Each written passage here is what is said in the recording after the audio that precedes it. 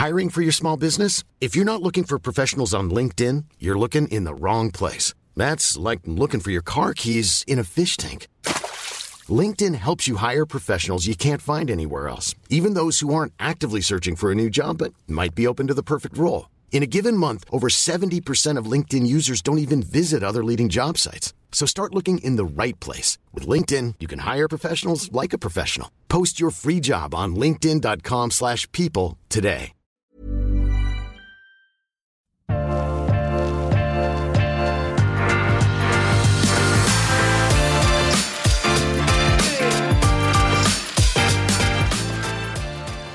Yes, Svein, denne uken her så har vi et tema som, når jeg tenker over det nå, helt merkelig at vi ikke har hatt før. Ja, ikke sant? Det fordi vi skal snakke om to viner. Vi har plukket ut to viner i dag, som laget av Chenin Blanc-druen. Og vi har jo snakket masse om Chenin Blanc-druen, om hvor undervurdert den tidligere. Og hvor, altså, du har jo anbefalt noen veldig gode Chenin Blancer før, så det ikke sånn at de har gått helt under radaren, men vi har ikke snakket om noen Chenin Blanc her, har vi det? Jeg kan ikke huske det. Nei, det vi, men problemet, vi har veldig mange temaer før liksom, det kommer opp, og da kommer det sånne elementære ting opp, og når vi begynte å diskutere det Chenin Blanc, det må vi snakke om. Vi må snakke om det, og det fordi det er veldig gode viner. Altså, Chenin Blanc, det veldig mange gode viner som laget av Chenin Blanc-druen, og det noen toppviner, men generelt så vil jeg si at jeg tror Chenin Blanc litt undervurdert.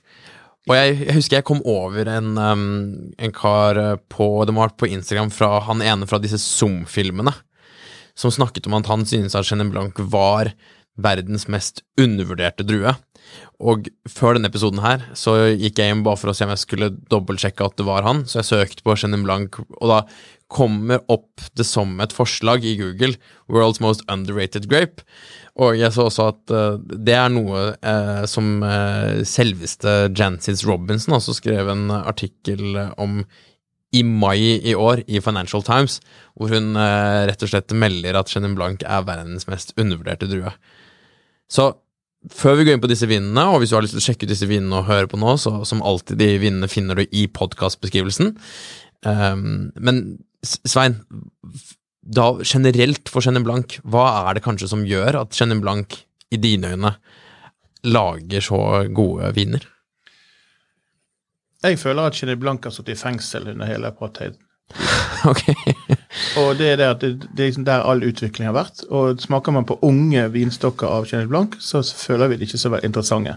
Straks det begynner å bli gammel, på samme måte som Zinfandel for eksempel, så begynner det å gi masse struktur. Og da det på en måte, ja, apartheid jo for lengst over, men det tok tid før vinbransjen i Sør-Afrika går ut i full blomst. Og det har skjedd nå, alle de siste 5, 6, 7 årene. For det jo i Sør-Afrika at man finner mange av disse eldste, ja. Det der de har disse Old Bush Wines, mange av de som lager noen av de beste Chenin Blancene. Ja, de jo spredd utover disse rosebusker, sant? Men grunnen til at disse gamle vinstokkene lager så gode Chenin Blancer, det jo fordi at gamle vinstokker, de lager mer konsentrerte viner, og det noe som kanskje særlig Chenin Blanc trenger da litt. Ja, altså under hele apartheid så tok jo de vare på vinstokkene ekstremt godt, sant? Og de hadde arbeidere til å gjøre det. Sant? Det så ut som prydbusker når vi ser på gamle bilder. Ja. Og det får jo vi smake og erfare nå. Samtidig så jo land og det billig. Og så det mange flotte vinmakere som tar tak i det og får tilgang på det. Ja. For tidligere har jo dette her gått så struktur i de kommersielle vinene. Jeg husker da vi var i Sør-Afrika, Svein, når vi var nede hos Adi Badenhorst. Det jo ikke en av hans viner som vi skal ha i dag, men jeg husker bare det landskapet så godt, og hvordan det egentlig bare så ut som verdens største, litt sånn ruglete slette. Så ikke de store åssidene, men ikke helt flatt heller. Og så var det 5 meter mellom hver vinstokk, hver vinranke, og det så ikke ut som vinranker, det så ut som bare, ja, busker, bushwines. Så det et veldig sært landskap, men man så at disse vinstokkene, de har vært der jækla lenge. Ja, lenge. Altså, de ser jo litt mer, de så vridd som en, jeg vet ikke hva jeg skal si, en papirpose, så de ser fantastisk, men de vakre da. Altså, Og husk det at dette her er mennesker som har stelt i over 100 år i mange tilfeller. Sånn, hver eneste dag. Og det er helt enestående at det fremdeles finnes, og at de lager vin av det. De velger å lage vin av det. Det lages jo god Chenin Blanc andre steder også. Vi har god Chenin Blanc fra Loire-dalen, og det er vel sikkert flere også som prøver seg på å lage Chenin Blanc. Det er vel litt i California også, som de prøver seg? Jo, etter hvert som Chardonnay og Pinot Noir druene begynner å bli for dyre, så går det jo å lete etter det. Men igjen da, jeg har ikke opplevd at en ung Chenin Blanc vinstokk gir sånn kvalitet som du får her til prisen. Nei. For husk, vi snakker her i tilfelle 210 kroner og 370 kroner på viner vi har her i dag. Og det er jo rart. Altså, det er gode kjøp. Men jeg måtte jo også bare dobbeltsjekke for å teste litt selv i vårt eget verktøy, hvor gode kjøp det egentlig er på Chenin Blanc på polet. Så jeg gikk inn i Vinify, som man nå gjør om dagen, og så valgte jeg bare å sortere på, eller filtrere på Chenin Blanc-turen, bare se hva som er laget av Chenin Blanc, og så vil jeg se hva som var det beste der ute.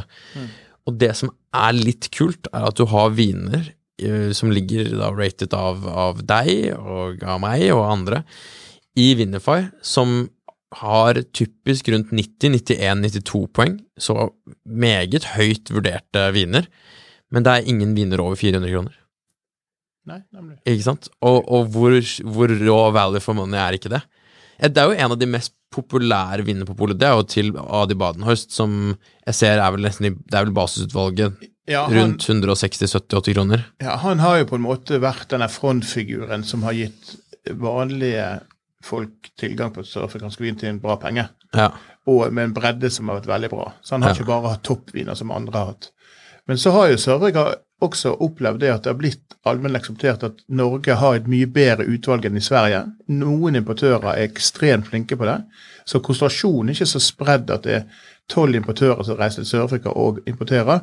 Det er noen som virkelig satser inn i systemet, og dette er jo slik i Sør-Afrika at verden er jo liten. Så de fleste av de beste produsentene, de er venner. Ja. Og det opplevde vi at vi havnet i. Vi var jo på en eller annen grillfest hvor alle var, det er et lite miljø. Ja, det var et lite miljø. Men de deler jo filosofi og informasjon, sant? Ja. Og det er jo det jeg mener i Chenin Blanc når vi har snakket om det, det er at, hvorfor ikke han mer populær? Sett i forhold til Chardonnay. Han har jo en litt sånn røffere, mer markant, ofte syrlighet. Han har liksom ikke de smørtoner av og til, men samtidig har han en utrolig bra konsentrasjon. Så du må av og til sette mat til som passer helt utmerket, og så må du akseptere det at det her er kvalitetsvin, men ikke sette det i en sånn Chardonnay-bås. Ja, men jeg kaster gjerne ut der at Chenin Blanc er vanskelig å blindsmake, fordi du har på en måte en viss type hvitvinstil som kan noen ganger ligne litt på Chardonnay, kan noen ganger ligne litt på Riesling, kan noen ganger ligne litt på Sauvignon Blanc, og man må på en måte forstå ganske godt hva forskjellen, eller hva som kjennetegner Chardonnay og Riesling og Sauvignon Blanc, for å kunne på en måte huke ut at ok, det er ingen av de, kanskje dette er Chenin Blanc. Men når du kjenner igjen en Chenin Blanc, hva er det du... Jeg går etter alkohol. Alkohol? Ja, jeg føler at Chenin Blanc ofte så er det litt alkoholdrevne. Og så er det sånn billig og dårlig Chenin Blanc, det føler jeg blir sånn Chardonnay-aktig, det blir sånn vanlige. Og det er jo Chenin Blanc sin store, at det blir brukt i så mye, at, og det blir god først når du begynner å få gamle vinstokker og sånt. Og det finnes jo Chenin Blanc som blir brukt til støtteting for å bygge opp andre druesorter. Og det er jo det hovedsak, for de produserer mye når de er unge, men ikke når de er eldre. Og det vi har falt, det er jo konversjon, pris, kvalitet. Og så når vi har hatt det til skalldyr for eksempel, hvor vi setter litt mer piff på ting, tar chili i maten og sånt, så er jo dette her helt utmerket. Men jeg har smakt mye det til spekemat. Altså ikke for salt spekemat, det er fantastisk godt. Men skal vi bare komme i gang? Det er 2 viner vi har valgt ut i dag, og det er da 2 megene vi veldig gode Chenin Blanc-kjøp, i 2 litt forskjellige prisklasser, og kanskje litt av poenget med episoden i dag å si at hvis du har sett noen av disse Chenin Blancene som koster 150, 160, 170 kroner, som for all del gode viner, men hvis du villig til å betale bitte litt ekstra, i dette tilfellet så har vi, jeg kan gå gjennom vinen nå, den første vinen, det den som heter Cape Rock Asylum, eller Asylum, jeg vet ikke hvordan man sier det, den koster 210 kroner, så det ikke veldig mye høyere enn disse nesten innstegs Chenin Blancene. Og så det denne Alheit Cartology, begge 2019, og den koster litt mer, 370 kroner, og skal jo da i teorien være litt bedre. Men likevel, det vi prøver å få frem her, at begge disse to kan være ganske gode kjøp da, og verdt å teste ut. Så den første, Svein, Cape Rock 2019, 210 kroner. Hva det vi kan si om den? Det første som slår meg når du smaker den, det at han lavsvovlet, sånn at han har litt sånn naturvin preger seg, men når det sagt, så det ikke naturvin på den negative siden, det naturvin på den svært positive siden. Kommer litt sånne florale citrusdufter, og på smak det ikke sånn umiddelbar Chenin Blanc karakter, men det det på lengden.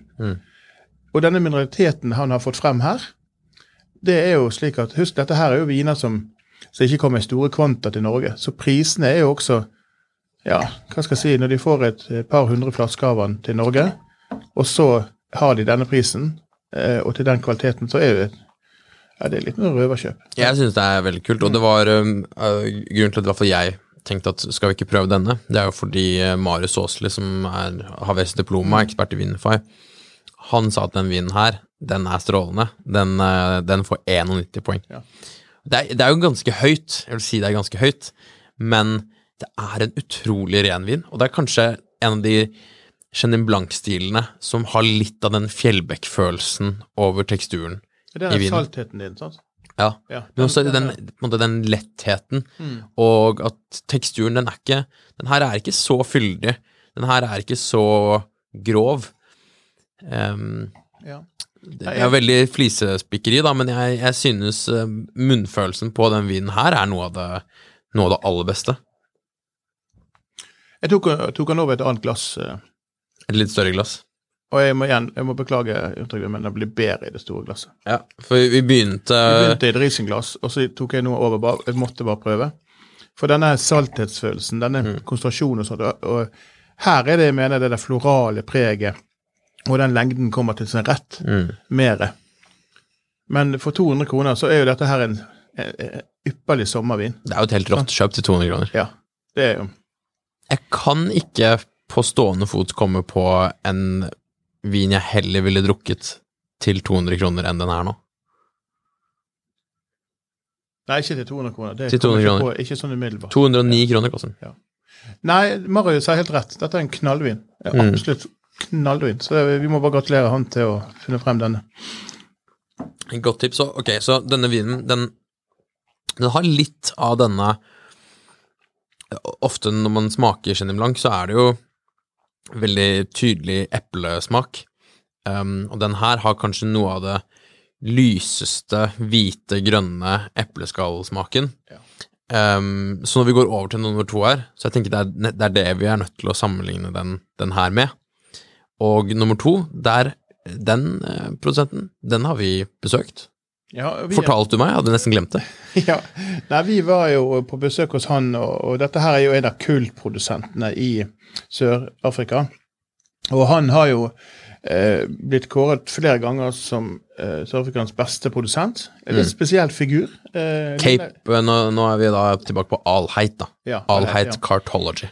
Og Chris Alheit, han ser ut som en liten bryter. Og det tror jeg rett og slett for han har rett og slett jobbet seg frem til styrke i vinmarken og tatt vare på disse. For husk at de overtar med vinmarker i dag, så de må gjøre en del med sånn infrastruktur. Og så det jo en kamp om de beste plassene, og så jobber du det enkle kår. Klima jo lettvint, så de kan flytte inn i nesten hvilken slags bygning, så vi var i. For det jo bare et sånt lagerskur. Ja, det jo skur. Og så jo disse Alheit og flere litt motarbeidet storindustrien. For de kommer ikke så lett til alle markeder til alle, men de har fått god hjelp av internett. De har fått god hjelp av sosiale medier. De har fått god hjelp av vinkellere som kommer og sprer, og andre vininteresserte som sprer det. Men også ikke minst fordi, akkurat sånn som du har anbefalt Chenin Blanc tidligere, vi ser hva Robinson skriver, vi ser hva folk begynner veldig å få opp for det her, og det har kommet veldig fra vinjournalistene og sommelierene, som du sier. Ja, vi digger jo dette. Ja. Dette jo bare helt... Men jeg skjønner det litt da, fordi at hvis du som en tradisjonell vinkjøper går inn på et sted, og ikke nødvendigvis ber om hjelp, men du ser etter hva du kjenner igjen, så jo både Chenin Blanc og Sør-Afrika to ting som kanskje hver for seg virker litt sånn, ok, skal jeg virkelig ta sjansen på å bruke 200-300 kroner på en vin fra Sør-Afrika som heter Chenin Blanc, med mindre du faktisk vet hva det med mindre du vet at Chenin Blanc kan være godt, og med mindre du vet at det lages mye god vin i Sør-Afrika nå, så jo ikke det noe som så naturlig å ta sjansen på, fordi Sør-Afrika jo ikke kjent som et av de store vinlandene på lik linje med Italia, Frankrike, Spania, Portugal, så det jo ikke noe jeg tror du trenger noen til å anbefale deg det for å oppdage det første gang, og deretter kanskje så det styring. Altså, Burgund og Bordeaux, Piemonte og sånt har jo vært fremme på agendaen i 30 år. Sør-Afrika cirka 10 år siden, og de siste 5 årene har det vært ofte og gjentatt gode anmeldelser fra hele verden. Og det skaper jo både 1 og 2 generasjoner som anbefaler til andre. Og du ser jo, så vi som drikker i forskjellige generasjoner med folk, så det noen som sånn at det kan ikke være andre ting enn Burgund som godt, det kan ikke være andre ting enn Piemonte som godt. De ikke åpen. Verden blir mindre, og jeg tror det at vi begynner å snakke om, kan det komme god vin fra Polen? Ja, det kan det gjøre. Sånn. Men man må være helt sikker på det at når verden blir mindre, så vil det komme stadig vekk opp et sånne kanongode produsenter som finner nye druetyper og sånt. Og derfor det sånn at når jeg smakte vin fra Hellas, tatt meg på sengen. Samme med Sør-Afrika. Altså, Sverige jo et land som vi ofte sammenligner oss med, men der det helt katastrofedårlig utvalg på kommersiell vin, så det et helt land som bare lever av zebraviner, så jeg kaller det. Altså, ting som... Hva en zebravin? Nei, det like etter apartheid, så var det sånn at Sør-Afrika var veldig hot, og vinindustrien bestod av kooperativer, og de fikk jo kjempesalg, men de skulle selge inn Sør-Afrika til kundene i England og i andre land, og da tok de det på flaskene som folk forbandt med det, og da var jo det løver og tigre og nei, ikke tigre, men altså zebra og sånt. Og det, hvis du går på hyllen på Sør-Afrika i dag... Altså safarivin? Safarivin, ja. Okay. Og så fikk de da veldig bra vin for pengene, men så har jo det på en måte blitt at Sør-Afrikas vin har blitt sånn billig vin i noen land, og de har blitt avhengig av det store volumet. Og det finnes i dag. Går du til England og til Sverige, så får du dårlige elementer. Her i Norge det bare et helt sinnssykt bra utvalg. Og det mange fans som digger den type vin. Og disse vinmakerne her, før pandemien, så kom jo de også til Norge, og de var helt sånn, wow, jeg så glad i viner våre, for de ute på sletten, sant? Altså, de treffer nesten ikke mennesker med unntak av nettet. Sant? Og når vi var der, så jo du hvordan kummerlig de levde. Sant?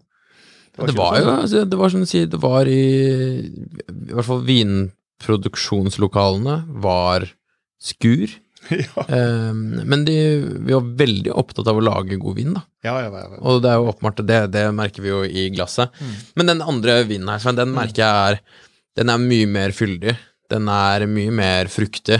Den nok mer typeriktig, Chenin Blanc laget sånn med fedmerik, med fatpreg, med struktur og sånt, så kan du si at dette her lillebroren entry level, og så kommer du da til hvor godt kan det bli. Og det denne vinen her han har vunnet priser på. Ja, og jeg merker at den vinen her, den lang. Den sitter så lenge, og den lengden på den vinen her må være kanskje dens beste kvalitet, for den, og det en veldig, når du har en så god vin, som sitter så lenge, så sitter du nesten bare og smiler, og det på nesten Grand Cru-nivå i lengde på den vinen der. Altså nå mener jeg Burgund Grand Cru-nivå på lengde, for det en fantastisk lengde. Nå snakker jeg bare om lengde. Nei, men lengde viktig. Legg litt ord på det, at ofte når jeg bedømmer vin, Jan Trygve, så det ofte det at når jeg smaker mange hundre viner om dagen, så kommer jeg til et punkt der jeg tenker, hva det som gjør at han vipper opp i poeng? Og da det ofte lengden som der. Hvor lenge teller i sekunder? Og et gammelt sånn tommelfingerregel at hvert sekund du har vin i munnen, betyr 12 kroner på polet. Det bør du gjøre. Og dette her jo sånn som varer med i hvert fall i 15 minutter i munnen, hvis du bare kjenner etter. Ja, men i 15 minutter, men den varer lenge. Og jeg helt enig, dette en mye mer typeriktig Chenin Blanc, og for meg så treffer den her alt egentlig av hva jeg ønsker meg av en Chenin Blanc, og det som jeg kanskje kunne tenke meg å anbefale, det jo å se ikke nødvendigvis sånn som vi gjør nå, en Chenin Blanc til 200 kroner, opp mot en Chenin Blanc til 400 kroner, men ta ett steg til og sammenligne en Chenin Blanc som den her, hva den her koster? Den koster 369 kroner. Vei det opp mot de hvite vinene du får fra Burgund til 369 kroner, eller 400 kroner, eller 500 kroner, og sammenligne de, så vil det være litt forskjellig i stil, for det to forskjellige druer fra to forskjellige områder, men de ikke så forskjellige i stil at det øyeblikket hvor du kunne tenke deg en hvit Burgund Chardonnay, så den her uaktuell. Jeg vil tro at i ganske mange tilfeller, enten hvis du bare sitter og skal nippe til noe, eller hva enn du skal spise til det her et supergodt alternativ, og i den prisklassen så det strålende. De første vinene som kom på markedet kostet 269, så den har jo gått opp i pris, og det vil jo sannsynligvis også neste år gjøre. Ja. Men det også slik at veldig mange vinmarkseiere da, de ser jo suksessen til allheit, og så sier du, vi har nok 100 gamle vinmarker vi tatt vare på, vi ser du har suksess, har du lyst til å få druer herfra? Så han har jo fått tilgang til mere. Men sånn vil det jo alltid være på disse litt, jeg vil ikke kalle de underdogs fortsatt, fordi de jo, når det står i Financial Times, når vi sitter og snakker om på en podcast, og det ligger ute smaksnotatene på det ikke sånn at Chenin Blanc noen hemmelighet. Nei, men vi kan si at det et godt kjøp, og det godt priset. Det vil jo være da sånn som i alle eksemplene på sånne viner, stiler, områder, at de beste eksemplene vil ta litt av i pris sammenlignet med de andre. Så hvis du har en vin som regnes som en av de beste, og det jo det samme noen av Badenhorst sine topp Chenin Blancer også, som også koster i underkant av 400 kroner, det har de pushet seg frem til nå, men jeg hadde ikke vært overrasket over om du får en håndfull viner da, fra de produsentene der, som koster 500-600 kroner i løpet av 3-4 år, og så vil du ha et kobbel av andre viner, sånn som det her, de som ikke like kjente nummer 2-vinene fra de samme produsentene, som kanskje ender opp på nærmere da 200-300 kroner, som før kostet 160 og 210 kroner. Så det vil nok bli dyrere blant de aller beste. Og hvis du vil ha noe av det aller beste Chenin Blanc, og det jo det samme som har skjedd i Loire, ikke sant? At du har jo de aller beste Chenin Blancene fra Loire, de jo dyre. De jo vanskelig å få tak i. Nå ikke de her vanskelig å få tak i, og jeg vil ikke kalle de dyre ennå, men om noen år så det så hvis man har lyst til å drikke topp Chenin Blanc fra Sør-Afrika, så det kanskje et godt tidspunkt å gjøre det nå. En annen ting som også slår veldig kraftig inn i, det pandemien. For Sør-Afrika sin regjering har jo valgt å kutte ut alkohol. Men det fordi at folk ikke skal dra på bar eller dra hjem til hverandre? Det jo i Sør-Afrika. Det har jo vi merket at det var sånn. Men de har valgt også en av sine strategier å ikke tillate salg eller bruk av alkohol i pandemien i forskjellige perioder. Men det gikk jo også utover eksporten i lang tid. Så nå har det vært i 18-19 måneder. Og i forgårs så tok de og stengte ned når Delta-viruset kom, og det gjør det at de ikke nå lov å selge alkohol per dagsdato i Sør-Afrika. Og da har ikke de noe å selge. Altså det ingen som kjøper noe. Og de har jo vært gjennom veldig tøffe tider. Det gjør det at prisene kommer til å være lave, fortsatt et par år til de markedet kommer igjen. For det at de har jo riktignok fått ut noe til Europa, men det er jo sånn at det på lykke og fromme om de kommer seg ut. Og det vil gjøre det at Sør-Afrika et land som, de har jo kampanjer rett og slett for folk de ikke skal glemme det. Sant? Det ikke det at man glemmer det nødvendigvis, men problemet at Vinstokkene, de tar jo ikke hensyn til pandemien. De må jo høstes, de må jo lages. Hva gjør du da? Bare lagrer de vinflaskene? Har de lokaler til det? De har jo ikke de samme store vinkjellerne. Altså, de må få solgt ut neste årgang. Altså, de må få avhendet det på et vis. Så neste år blir det et rimelig og godt Chenin Blanc-år, kanskje? Det er vel det jeg antar at de gjør. For de har jo mye vin på lager, og så, Men en ting som er sikkert, som vi også sa når vi var der nede, det er jo et land som du må besøke flere ganger for å forstå. For det er et relativt komplekst land. Og vi var jo helt oppe i nord, og det var en av de nordligste vinmarkene der, og det var helt superspesielt, nesten ørkenaktig, men det var grønt der. Fantastisk landskap, da. Ja, det er jo som å være et annet hjørne av verden, som man bokstavelig talt er. Og så var vi da i et jordsmonn, eller terrarpreg, så var det var så mye forskjellig, og de var jo på en måte sånne pionerer på en måte, følte jeg. Og så kom det... Veldig unge.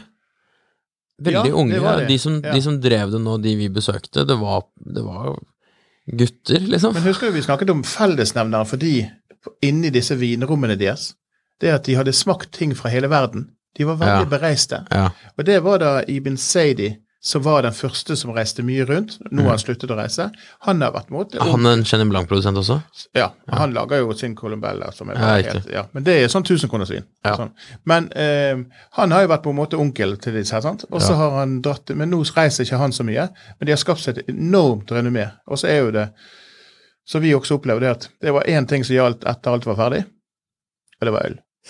Sånn, men det skal ikke vi drikke. Men når de lager så god vin så der, og i den varmen, så er det helt fantastisk at de gjør det. Det husker jeg.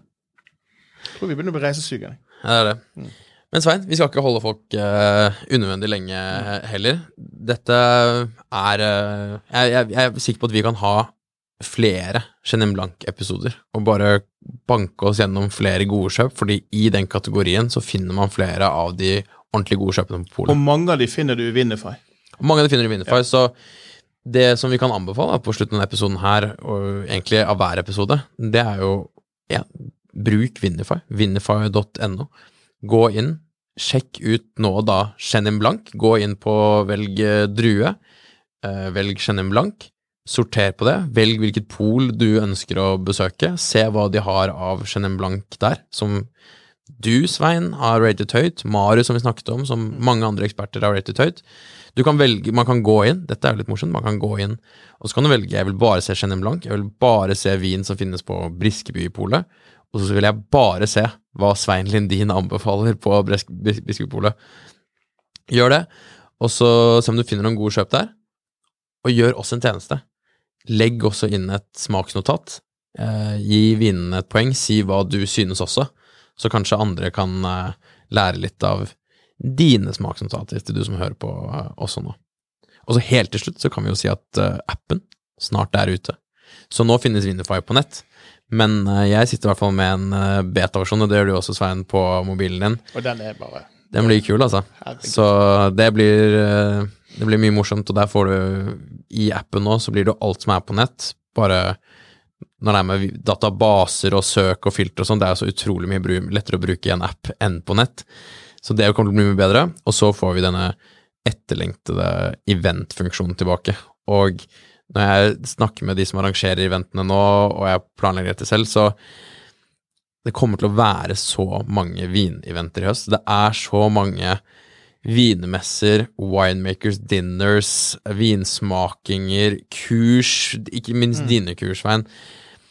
Det er så mye som har stått på vent, og det kommer nå til å eksplodere med en gang vi kan legge denne koronagreier enda litt lenger bak oss. Så, og da er Vinify verktøy du skal ha.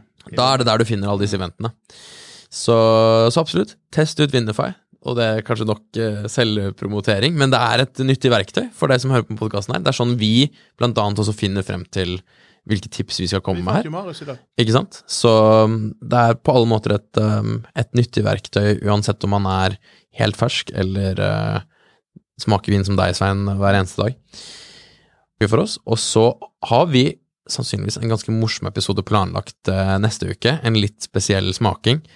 Vi skal ikke avsløre helt enda hva det er, i hvert fall i tilfelle vi må vente en uke, men følg med neste uke, for det blir en ekstra spennende episode. Normally, being a little extra might be a bit much, but not when it comes to healthcare. That's why United Healthcare's Health Protector Guard fixed indemnity insurance plans, underwritten by Golden Rule Insurance Company, supplement your primary plan so you manage out-of-pocket costs. Learn more at uh1.com. Ukens vindtips med Svein en Finansavisen-podcast. Programleder Svein Lindin, produsent Lars Brenden Skram, og podcast- og videoansvarlig Marius Mørk Larsen. Ansvarlig redaktør Trygve Hegdar.